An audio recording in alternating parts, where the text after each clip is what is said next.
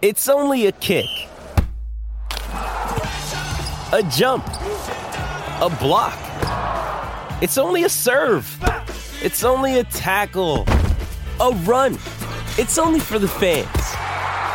After all, it's only pressure. You got this. Adidas. With threats to our nation waiting around every corner, adaptability is more important than ever. When conditions change without notice, quick strategic thinking is crucial. And with obstacles consistently impending, determination is essential in overcoming them. It's this willingness, decisiveness, and resilience that sets Marines apart. With our fighting spirit, we don't just fight battles, we win them. Marines are the constant our nation counts on to fight the unknown. And through adaptable problem solving, we do just that. Learn more at marines.com. Let's now touch base with Dan Norton from the Port Adelaide Footy Club, because the Power and the Crows are currently going through their version of a match simulation this evening. Dan, welcome to you. What's the state of play tonight? Oh, Matthew, Dan, thanks for having me on. It's a great spectacle here at Alberton. Currently, you join me at a good time. It's quarter time. Port Adelaide, the good guys, are up by 5 points at the moment. It's 3-1-19 to the Crows 2-2-14. But, yeah, great crowd, 4,500 to 5,000 in the house. And a bit scrappy early, but looking good. Now, what's the state of play for tonight in terms of, are we playing quarters? Are we playing periods? How many? Are there scenario plays? Because each club gets to determine how their match simulations unfold. What's the Power and Crows decided to do tonight? Yeah, it's a good point, Coxie. Well, it's 6 periods. So the first 4 periods will be 28 minutes, flat 28 minutes. And then I think what you'll find is after that, it'll be, obviously the extra 2 periods might be a little bit shorter. So they might be 20, 22 minutes, depending on what both clubs want to do from that point. And it's probably more SNFL-based players in those last 2 periods. So, look, if you want to get a fair snapshot of how the AFL programs are shaping up, I think the first 4 periods would give everyone a better understanding. Now, Nort, you mentioned the good guys. For those that don't know, you do work at the Port Adelaide Football Club, and so they are off to an okay start. We believe kicking with a pretty decent wind in the first quarter. So the Crows, I think, will be happy to go into quarter time with a fair share of the play as well. Yeah, look, to be fair, Menz, I think the breeze, if you play here at Alberton at this time of the year, at this time of the day, it gets quite swirly. The sort of like a southerly, southwesterly pushes more across the ground. So it was really fluky, the breeze. The ball was actually trapped over the outer side in front of our new high performance centre for most of the first quarter. So the Crows started well. A couple of early goals through Darcy Fogarty and Riley Thilthorpe. And then Port steadied. Adelaide liked to play that chaos game, and they were winning the scramble for the first probably 15 minutes. And then Port got some territory in the back half of that first quarter to finish off with the last 3 goals of the quarter. So, a bit scrappy early. The wind hasn't helped, but yeah, and that happens, doesn't it? The first pre-season game of the year can be a little bit fluky at times. Without a doubt it can. Now, Norts, the main question I want to know, who started in the centre square for Port Adelaide? Who was in the ruck, and was it their absolute young guns in Horn Francis, Butters and Rosie in there? It's a really good point. So Soldo started in the ruck, and it was and Horn Francis actually started forward. So Rosie and Butters were in the midfield. Ollie Wines wasn't far away. And the other point too is the 2 wing positions, of course, have been a big talking point here at Alberton. So Jace Burgoyne started, son of Peter, of course, started on one wing.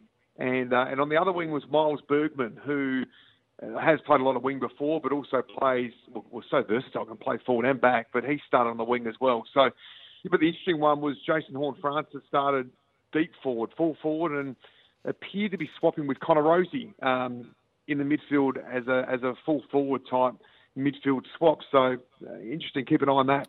I wanted to ask you about that. It had been mooted that potentially that might happen this year with Rosie, potentially Butters, but Horn Francis out of the cage, swapping out of the cage. We've seen Robbie Gray do it in the past for the Power. We've seen Rashuda for the Crows, your bigger body mids that can go down there and be a dangerous matchup. Is it something that you think Port is just experimenting with at the moment, or is it a reality this year that we're going to see Dixon and Marshall and those guys a little bit higher and one of these absolute young stars in the cage? I think Ken's made the point across the pre-season once or twice already that the club wants to keep those premier midfielders on the field as long as they can. So essentially, if they're not in the midfield, they will push forward and they will play a role forward. So in this case, of course, Horne-Francis didn't start in the midfield.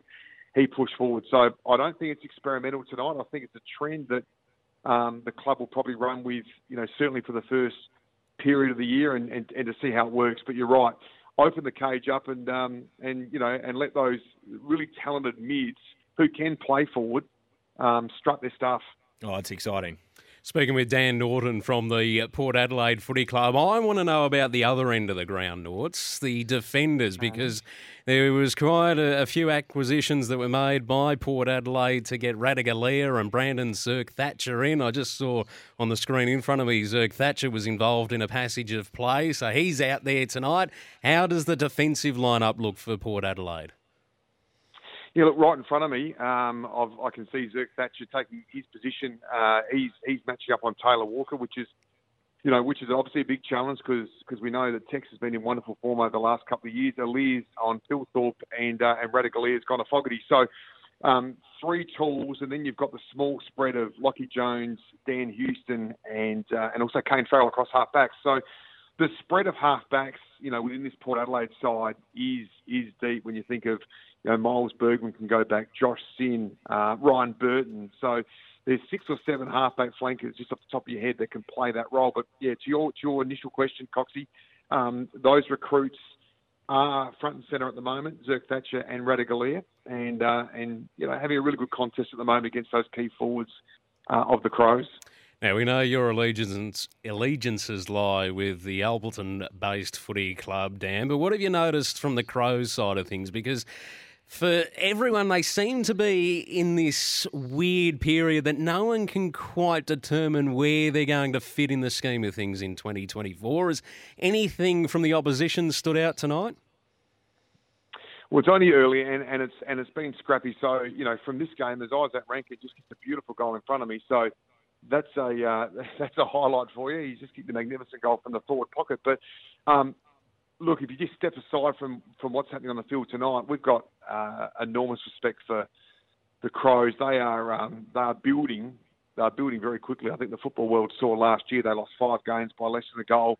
They've just got to close out those tighter games. So they're certainly coming as a football club. We're well aware of that. They've got an ability to be able to run really quickly off half back. They like the handball receives. They've got that ability to win that ball in chaos as well. They like to get a lot of players around the football. If you have a look at your screen when you watch it on TV, there's a lot of players. They like to embrace the chaos. So that suits them. And then, of course, and then they've got high-quality players in Josh Rochelle and Isaac Rankin. And I look in front of me here and I see Taylor Walker and Darcy Fogarty and Philthorpe. So to summarise, they're very much on the way up. And from afar, you'd expect them to play finals football.